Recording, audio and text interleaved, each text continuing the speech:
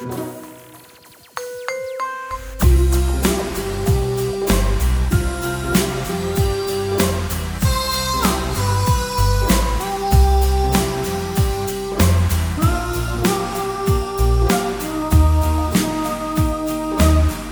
Dave! Hello, Ollie! Hello! How are you, my little chum? Oh, I am festooned with festive excitement. My halls have been decked with boughs of holly. My balls are jingling. Oh, welcome to your friendly little environment podcast about people and the planet. Sustainable!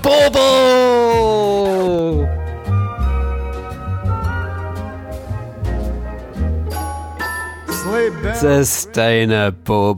Oh, a pun so good. We're using it 2 years in a row.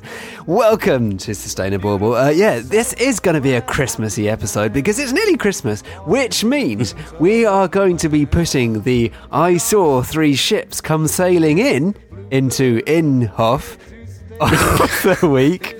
We will be putting Sustainable of the We into We 3 Kings of Orientar, and we will be putting the reasons to be cheerful into fa la la la la la la la la. Holy moly, you've only gone and surpassed yourself, Ol. Just the usual disclaimer before we begin with this festive nonsense. We do work for environmental charities, even those of us who don't because it's Christmas. But these are very much our own views, so if you have any trouble with anything you're about to hear, if Santa delivers you a present that you do not like, take it up with the elves and not with the big man himself, yes?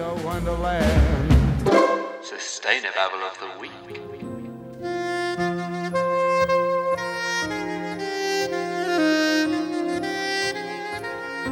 So, Sustainable of the Week. This is the section every week where we have a look at some of the nonsense, the egregious eco-guff that has been spoken, usually by companies or politicians trying to sound greener than they are. And who has been guffing this week, Dave? Well, Ol, it's Christmas, and what does Christmas mean? Guff! Guff! Babble, that's right. The sprouts of nonsense have been consumed this week by your friends and mine, Land Rover. Now, oh, lovely Land Rover. So, saviours of the climate, Land Rover. Yes. Actually, hang on, before we do this, we've got a lot of this, haven't we? Because Christmas brings the babble coming out, much like children walking around Westfield screaming and being sick, right? So yes. There's an awful lot of it about at the moment. And we're going to have to canter through some of this. So I wanted to talk a bit about this babble, but then bring in some other babble as well. Because there's a lot of babble around, right? So this babble, this is about Land Rover. Now, Land Rover, what do they make, Ol? They make money, Dave. Lots and lots of money from people who have lots of money. And how do they make that then? Do they sing them nice carols and get given some cash in exchange for being angelic little cherubs? It's like that, but I think they usually chuck in a big petrol or diesel guzzling car as part of the package. Yeah, they sell big cars that people in cities drive around pretending they need off-road 4x4, chains on their tyres, 3 engines in the bonnet, just to kind of make their way from the King's Road to Chelsea. Are those places? I don't know. I'm not posh enough to really know. Oh, really? You don't know where King's Road and Chelsea is? Is that right? Look, I admit I'm quite posh-ish. As are you. I'm not posh. You're just, at least, right, we're getting sidetracked. This is not what people tune into. I've never heard so ridiculous in my life. I'm not posh. It looks as though we're in for a splendid afternoon sport on this, the 127th Upper Class Twit of the Year show. And there's a big crowd here today to see these prize idiots in action. Vivian Smith... Anyway... What are we talking about? Talking about Land Rover, right? What they've done is, right, they make massive cars. But in order to prove how, it's Christmas, they've got to have some babble to babble on about, they have commissioned some Danish architects called Lumo to, quote, design and build a compact Christmas cabin. They made a little house, Ol, that you can go in the snow. And you can go in the snow and you can get it out. And it can sleep 2 adults. And it can withstand North Pole temperatures as low as minus 20 degrees. You know, if you're going to drive your Land Rover to the North Pole. Which, as our friend Icy Mark, Mr. Mark Brandon, pointed out, that is about 20 degrees colder than North Pole temperatures at the moment. It only needs to withstand 2 degrees or whatever it is, isn't it? So, you know, they've wasted their time there. What are you going to drive on? Pogo sticks or something? How's that going to work? There's nothing no ice to drive on, is there? Pogo stick klaxon. Right, we need a pogo stick klaxon for Dave because he will mention it if you possibly can. Because it has been done by Land Rover, and I guess this is the point of their stupid activity, it folds down, this little cabin. It folds down to fit in the rear of the top-selling Land Rover Discovery Sport. 100,000 rich people have bought a Discovery Sport. 100,000 people. How many have you got? Just the 3. The point is, they've gone and made this cabin, which is a bizarre gimmick anyway, but they've done it, and it looks very nice. And, well, I mean, it looks, nice enough for a small box, but they're saying you can drive your Land Rover Sport to somewhere remote and beautiful and cold, and unpack your cabin and build it and have a lovely, cosy time. And most importantly, they have put some thought into this. And their lucky packaging engineer, Mr. Mohammed Malik, has said the following. Anything that wears the Land Rover badge has to be capable and versatile, with beautiful, simple design. Our cabin also had to be sustainable and easily transportable. Oh, this is such bollocks, this is. Honestly, right? What the hell do they think they're doing? So, do you know what is... Go back and have a listen, Land Rover. Come here, Land Rover. Have some of those and go and listen to episode 66, where we interview Icy Mark, right? And Icy Mark talks about the Arctic. And you know what he says about the Arctic? He says it's gone. That's what he says about it. He says it's gone away and it's very, very warm and it's not there anymore. And you know why that is? Why did Icy Mark say that is, Ol? Oh, because people like Land Rover have made loads and loads of ridiculous... I nearly said ridiculous, which is your word. Ridiculous, carbon-munching, spewing, climate-busting machines. I mean, it's just... This is classic babble. This is absolutely vintage babble. Elsewhere on the website, it says that the cabin is designed to have a minimal impact on the environment. Well, that doesn't really matter, does it? You might as well have just made one out of asbestos and ducks, because it doesn't matter. The point is you sell loads and loads of massive engine cars that have a huge impact on the environment, and that's what your business is, and that's what you want to keep doing. So just sod off with your Christmas babble. They even got a Christmas pun in there, and Christmas puns should be left to Sustainababble. They said it's all for a good clause, and I'm just angry because I hadn't thought of that myself. You better watch out, you better not cry, better not pout. Right, what else we got? Okay, so the annual saga of Ol's tree. Now then, so very personal.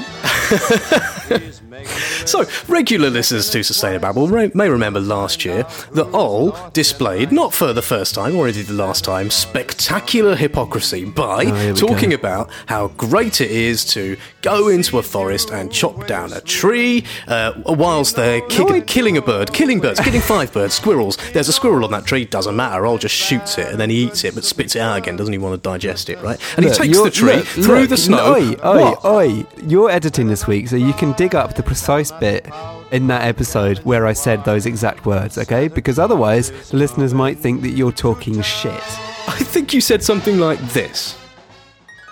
They don't exist. I don't think there is a really sustainable argument for having a Christmas tree in your house. I have a Christmas tree in my house because I really like Christmas trees and the nice smell they make, and it makes me feel nice and all Christmassy. I did go... Is that the smell of death? That's basically the smell of a Christmas tree dying. How do I mute you? Tears. Christmas tree tears. That's what it is. It's basically... See, there you are. That's what you said. And the best thing about it is you can't remember what you said, so I'll just put the clip in and now we'll have to see what it says, won't we? Anyway, what's your point? Yes, I'm a hypocrite. I think we've established that. What's your point? Well, so am I this year. That's what I wanted to say, because I'm going to get good. Brilliant. After all that, after the guilt trips, after the public shaming, after you can only call yourself an environmentalist if you're going to go and kill a tree. You're going to go and kill a tree. Yes, because you said it was all right. Well, it was last year, but things have got much worse, haven't they? Well, have you got one this year? Well, thank you for asking. Yes, I have got a tree this year, but the tree I've got this year was grown in a pot, and it is still in its pot, and it is still alive and still growing. And after Christmas is over, we're going to put it outside in its garden, and it's going to continue, in our garden rather, and it's going to continue growing, and it's going to be sucking nice carbon out of the air and growing, providing a lovely view to look at, probably no useful habitat for any animals, but then next year we can bring it inside again. Oh, God, that felt good. Yeah, anyway, one more bit of babble, if I can indulge you for a sec. You can always indulge me. What do people wear at Christmas? Oh, big smiles on their faces that get bigger as they get drunker on Baileys. Yes, they do that. And what else do they wear, Oh? Jumpers! Christmas jumpers! Yeah, well, apparently this is the thing we do now. It wasn't. This is another one of them things. It's like Halloween or Black Friday. I'm reasonably sure this never used to be a thing, wearing a jumper at Christmas with a picture of an elf on it or a Christmas tree made out of triangles.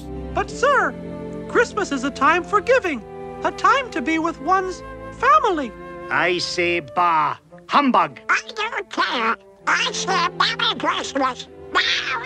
Anyway, this bloke, UK fashion designer called Tom Cridland, is very upset and concerned, because people buy jumpers and then they throw them away, or the jumpers are made out of, like, hopes and dreams and nice promises, and they last about 5 minutes, and then they go all spindly, and they all fall to bits, and then you throw them away, basically. Yeah, fair enough. Good on Tom Cridland. That is a fair point. Why?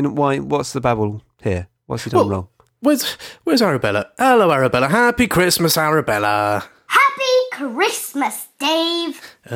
Could you read out what Tom Cridland says about this jumper, what he's made? A combination of technology, luxury fabric and old-school craftsmanship make it built to last a lifetime. In contrast to the needless cycle of consumption and waste that exists all over the world at Christmas, this is a garment truly built to last. Yeah, in contrast, so what he's done, this thing that everyone buys for absolutely no reason, that there's completely no benefit in, and they just buy it because everyone else is buying it, and you only buy it one time a year, and it's totally pointless. Yes.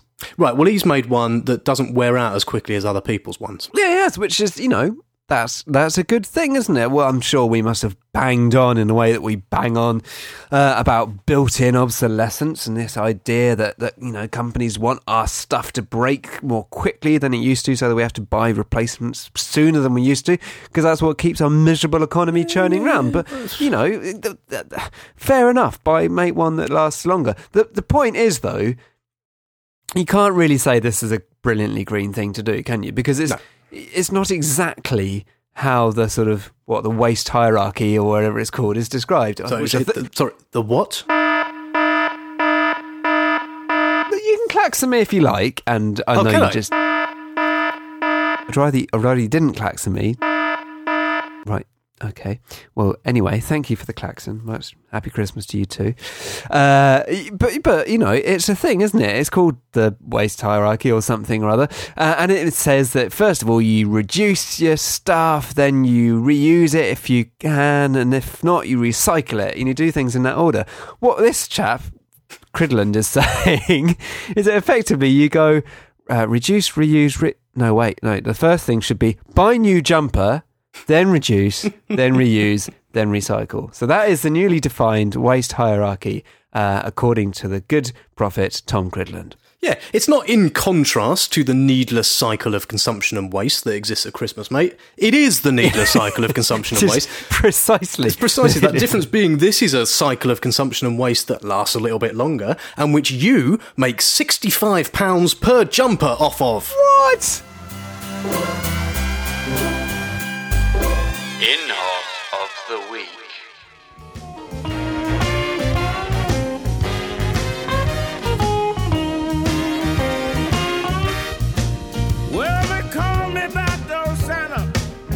So, Inhofe time. This is the section named after the senator in America, Jim Inhofe, who used to be a slightly irrelevant old man and is now a very powerful old man in the Trump administration. But he is, well, let's just say he puts the twa into 'twas the night before Christmas. What the listener doesn't know is that Ol made us, at the very end of recording, go back and put that pun in. So if it sounds a little bit like editing-wise that's been shoehorned in, it's because Ol said, Dave, I've thought of a pun. Go back halfway through the episode and put this in. Well, I think you'll agree it was worth it. Who's been an idiot this week, Dave? Well, we're going to disagree about this, but the story is... How do you know? Because there's no way on contrarian. Earth. There's no way on earth we're going to have the same opinion about the thing that's about to happen. If we do, fatherhood has changed you. Let's just put it that way, right? So this is a story about a man called Chris Grayling. I'll tell the listener. He's one of the many kind of balding white chaps who look the same. Oh, sorry. In government, who wears suits and ties and, gets rotated around well-paid jobs in the cabinet and stuff. And the job he's currently doing is transport minister, as far as I understand. So responsible for how we all get around, including how we get around on bicycles, which is unfortunate because in the news last week, it emerged that earlier in the autumn, I think in October, he accidentally knocked a cyclist off his bike. He doored him. He did what to him then? He doored him. When you're cycling along next to a row of cars and someone opens a car door without looking to see if there's anything coming behind, and they open the door and you go flying into it. You get doored on your bike. It's horrible. So what happened? So, why is he... that happened, accident, right? Why is he bad for doing an accident? Well, because you shouldn't open your door. How are you going to get out your car? He was in the middle he was just outside Parliament, right? Yeah, where he works. In stationary traffic. Right. Traffic, you're not really supposed to get out of a car in traffic, are you? The car is supposed to pull over before you get out of it. But it didn't. It was just on the road. And he obviously thought, right, this is boring. I'm not getting to my terribly important meeting where I get ignored quick enough, so I'll get out here. And he just opened the door without checking to see if anyone was coming up the cycle lane next to him. And there was someone coming up the cycle lane next to him. It was a cyclist, and he knocked him off his bike. So what, did he not say sorry or anything, or what? Well, there is some amazing footage obtained by the Guardian newspaper of, one of those helmet cams that cyclists wear these days, which shows a very embarrassed and very potentially concerned Mr. Grayling getting out and putting a nice hand on the shoulder of the chap who got his block knocked off. And then sort of, you can really tell he's going, this could be bad for him in terms of, his injuries, but much worse for me in terms of my career. And he's within 2 minutes, he's gone, right, are you all right? You all right? Shakes his hand and then just leaves. And Mr. Liu, I think his name was, who got knocked off, said that he didn't make any attempt to leave his contact details or, to sort of follow up with him, and he just buggered off. What the bloody hell else is he actually in practice supposed to have done? What's he supposed to have done that anybody else would actually have done in practice? He's not driving, for a start. He's a passenger in this car, presumably not even in the front either, because ministers don't sit in the front, so presumably in the back, right? So he hasn't got any mirrors to look out of if he wanted anyway. He must be late for something, because the traffic's backed up. He's working out... Come on. He's in a flat, probably because he's got to solve the UK's transport problems, and he's not necessarily all totally in control of his marbles, right? So he's in a flat, shut up and listen, right? And then he gets out and he's hurt this bloke and he's like, oh mate, I'm really sorry. And there's no doubt that he gets out and he's like, oh, come here buddy, you all right? Come here, give me a hug. Come on, come here son. How can I, you all right? And he stays there for 9. This is a man who holds the future of the country's transport system in his hands, and he's desperately late for something. He's a passionate man, and he says, I'm really sorry. And then what's he supposed to do? If you were walking down the street and you knocked over an old lady, right, with your elbows, because you're sort of elbowing along, elbows, and you knock an old lady down and she goes, oh, I fall down, right? And then you kneel down and you help her and you sit down with her, and after 90 seconds she's like, I'm all right, it's fine, you can go. You don't go, no, it's all right, I'm going to stay with you for another 10 minutes, and also here's where I live, and here's my email address, and here's everything you need to know about me, do you? You just go, all right, fair enough, I'm off then. So do you actually believe any of that? Yes! Any of that stuff that you just said? It's the world's stupidest, it's the least expose-ish thing I've ever heard in my life. It's not an expose, it's just it's symptomatic of people who don't really have much compassion. If I knocked somebody off their bike and they were clearly, this guy didn't just bounce straight up. He was lying on the roads in pain and sort of dragged himself to the pavement and was shocked and dazed and bruised and eventually sort of got up. You'd say, God, I'm so sorry, And in fact, this is the worst thing. He blamed the cyclist. He said it was his fault for cycling too fast. Well, which is also probably true. No, what do you mean? What do you mean it's probably true? He was cycling along in a cycle lane. He can go as fast as he wants. He's almost certainly not going more than, say, 20 miles an hour.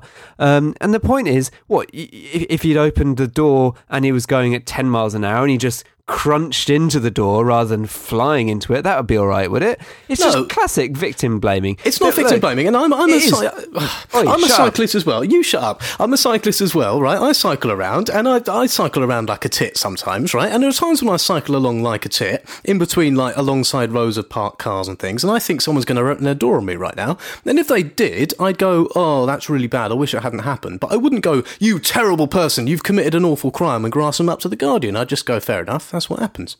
You didn't know. I don't think you're doing the old extreme thing here. I think that he should have definitely said, right, this is who I am. Here are my contact details. I'm sorry about what happened. If if you need to, insurance company needs to be in touch or whatever, here's what we can do. Instead, he was just like, you can just see it on his face. He's like, shit, this could play out really badly. I'm the transport minister. This is really bad. Back away. And apparently his colleague, Paul Maynard, no, me neither, who's another transport minister, he was there. Apparently he just left straight away. And a Tory parliamentary candidate who's a special advisor to Mr. Grayling was apparently seen just watching the whole thing unfold and slowly putting his identity badge in his jacket pocket. I mean, it just stinks. You can just see they're not thinking, gosh, I hope this poor man's all right. They're thinking, gosh, I hope we haven't been spotted. Things Donald done. So, things Donald done. Yes, the great orange quiffed one. No, not quiff. Coiffured? What's the word I'm looking for? Dickhead. The great orange dick-headed one. He's done some more orange dick-headed stuff this week. Do you think it's possible that Donald Trump might sue us? I'm just starting to get a bit worried. He does sue people, doesn't he? Probably. He sues loads of people, but I mean, can he sue us? Can he? I guess we'll find out. Can he sue us for calling him a big orange dickhead? Yes, he can sue us. Well, do you know what? Bring it. Bring it, Donald. Please, Mr. Trump. Please, Mr. Trump. Please don't bring it. Please don't bring it. Come on. This could be fun. Anyway, sorry. Yes, right. What's the orange one done? Well, he has appointed the CEO of ExxonMobil to be his Secretary of State, the most senior diplomat responsible for, negotiating with foreign powers across the globe. Yeah. And also responsible for leading America's negotiations in climate talks. So that will be... Do you know... That will be good. Be just spiffing, really, won't it? It's just... Do you know what, Ol? Right? Do you know what the weirdest thing about this is? Well, yeah, do you know what the weirdest thing about this is, right? ExxonMobil's chief executive, ExxonMobil, the guy, who's responsible, who runs a company that has been the single largest, most antediluvian force behind climate change ever, right? Dave, put on the antediluvian music.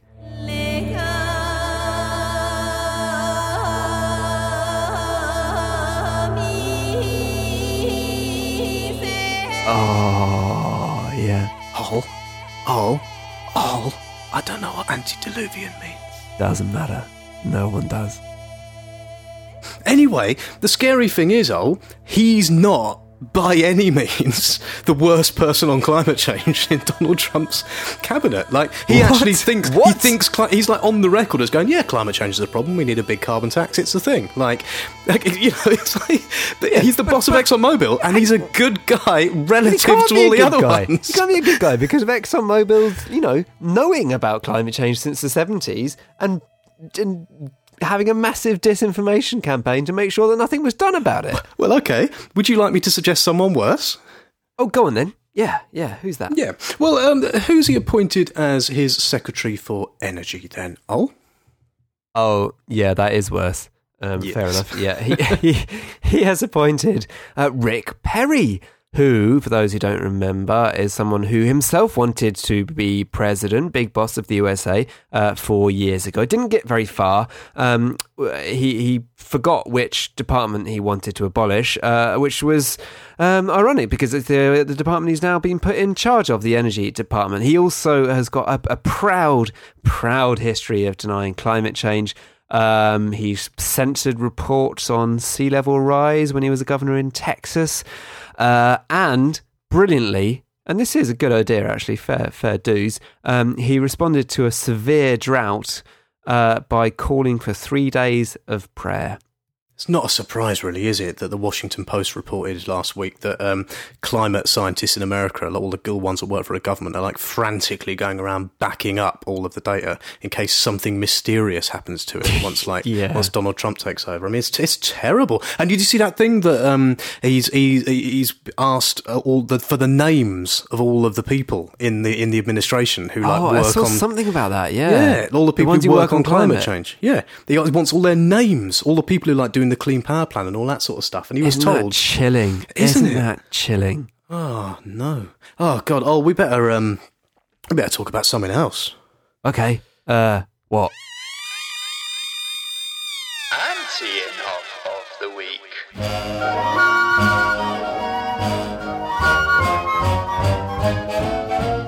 Here comes Santa Claus, here comes Santa Claus. So anti-Inhofe. Oh, God. Yeah, there are some good people out there doing good things. Who has been doing good things this week, Dave? Bless you. Bless you, my child. May I just say, at this point, I think the two of us are battling on heroically in the face of some very, very serious man flu. Yes, well done, I agree. us. Well done, us. David Attenborough. I love David Attenborough. David Attenborough is amazing. He's 4,000 years old and he's still going. And he finished his thing, Planet Earth 2, which was this so amazing. One of them great, big, amazing nature documentary things, all with magic telly. And it was all about the Earth and how beautiful it is. And he finished it with this. Looking down on this great metropolis, the ingenuity with which we continue to reshape the surface of our planet is very striking. But it's also sobering. It reminds me of just how easy it is for us to lose our connection with the natural world. Yet it's on this connection that the future of both humanity and the natural world will depend. It's surely our responsibility to do everything within our power to create a planet that provides a home not just for us, but for all life on Earth. I mean, isn't that just? I mean, I'm just. Well done, Dave. Well done, Dave. Not you, other one. Well done, Dave. Oh, right, yeah. Yes, no, it is wonderful. Well, it's nice because historically the BBC big set piece nature documentaries have been a little bit timid when it comes to saying, oh, and by the way, we're all it's been a sort of very quietly saying things like, and glaciers in the Himalayas have reduced by 50% in the last 10 years. Like, what?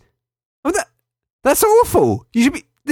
cancel everything. And he just goes, anyway, here's another picture of a nice monkey. But this time, he has at least been a bit more upfront about the fact that we're knackered and that what we do about that is really up to us and up to us now. Do you know what I think is going to happen, though? I'm not going to like it, am I? What? You're not going to like it. You know how this has been the worst year ever, in many ways? Imagine what would cap that. Imagine the news, the headline on Christmas morning. Oh, you know what I'm thinking, don't you? Don't say it. What we need is every medical professional in the country at David Attenborough's house for the rest of 2016. Yeah. He needs to be on permanent watch. If Attenborough, if anything, just a sniffle, then I will rain down on the medical profession for letting that happen. Schadenfreude of the week. Right. Schadenfreude of the week then, and we're going to do this very briefly because there's a danger of your head exploding through pride, right? Do you want to tell everyone what you've done? Oh, I've done a thing. Well, sort of. What have you done? Sort of done a thing. There is a thing called the Advertising Standards Authority. Ooh, play the sexy Advertising Standards Authority music, Dave. Oh, yeah. ASA. And they ban adverts occasionally when people aren't allowed to say things that are nonsense. And we wrote to them, we being the environment charity I work for, wrote to them saying, hang on a minute, there is some very dodgy adverts out there for a very dodgy practice, all to do with air pollution and diesel vehicles. I will try and sum it up in not boring terms. Here we go. Diesel cars built in the last 10 years. Oh. Remember last week I made you do something in 30 seconds? Yeah. Go. Diesel cars built in the last 10 years have usually had a little filter in them to keep the pollution out, but people have been finding that they're a bit crap, so they have been going to garages saying, what can you do about this? The garage have gone, do you know what? We can rip that out and no one will notice. It'll even pass its MOT because we can do it in a way that they won't detect. And they've been boasting about it. It's not technically illegal, but it's definitely immoral. And we said, that's not okay. We wrote to the ASA. The ASA said, yeah, it's not okay. And so Avon Tuning in Bristol, they have been bollocks. This is very good. I'm getting right. Next Babble, I'm getting you to do everything you're going to say in just 30 seconds. Then I can do the rest. Fantastic. Well, you can do the rest in one of your pithy 29-minute questions. Oh, well done, all. Very good. Yeah, very good. That'll show good. Donald Trump who's boss, won't it? Exactly. I mean, what it will do is potentially anger, 90% of the kind of adult population of the UK who are just people who drive cars and want their cars to go faster, and people floppy-haired do-gooders like me getting rulings that say actually you're not really supposed to rip your pollution filter out will just make them burn more fridges, probably. Reasons to be cheerful. Right, reasons to be cheerful. Yeah, got one. Really? Got one. Got a reason to be cheerful. One? Yeah, climate change is getting better. It's getting better, Ol. It's better. Better news, Ol. Better news, Ol. Really? That's not true. No, it is, right? Every time we come in here, we're like, 2016 was warmer than 2015, 2015 was warmer than 2014, and there's only one polar bear left and everything's terrible, right? Well, news came out last week that said November 2016, which is the month that we have just had, yeah? Yes. Was cooler than November 2015 by 0.07 degrees Celsius, right? So global warming is definitely getting better. We had a cooler November than we did November 2015, right? So things are moving in the right direction. How about that? Oh my God. Oh my God. It's all I've got, mate.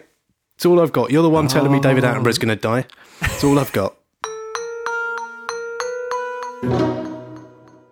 Right, so that is just about it for another Babble 68 in the can, and that means I'm excited about the next one, which will be at some point early in the next year. Yes, that's right. Yes, indeed.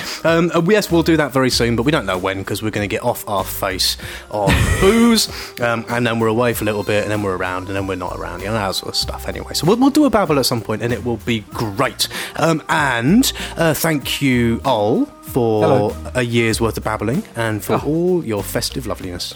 And to you, Dave. Thank you very much, as ever, to my lovely niece Arabella for reading out the Babble. Another year of Babble from Arabella. One day, not too far from now, she's going to get distinctly bored of this. But until then, thank you very much. Thank you, too, to the wonderful, the legendary Dickie Moore for the music that is at the beginning and the end and the intertwinkly bits of this podcast. You can get in touch with us. You can send us Christmas love, and you can tell us how brilliant the Babble is, and you can tell us all your thoughts. Thank you to everyone who's been emailing us. We've had a wee flurry of contact recently, and we do like it. You can contact us at hello@sustainababble.fish, or find us on Twitter at the Babble Wagon, or on Facebook. Just search for Sustainababble, and if you, over the festive period, are so inclined, give us a wee rating and a review on your favourite podcast medium of choice. All right, well, that is just about it. No, it is not. No, it is not. I forgot about this. Now then, Yes. What's the worst thing you have ever heard? This. Animals are innocent, don't be speciesist. Never use the name of an animal as an insult for a human.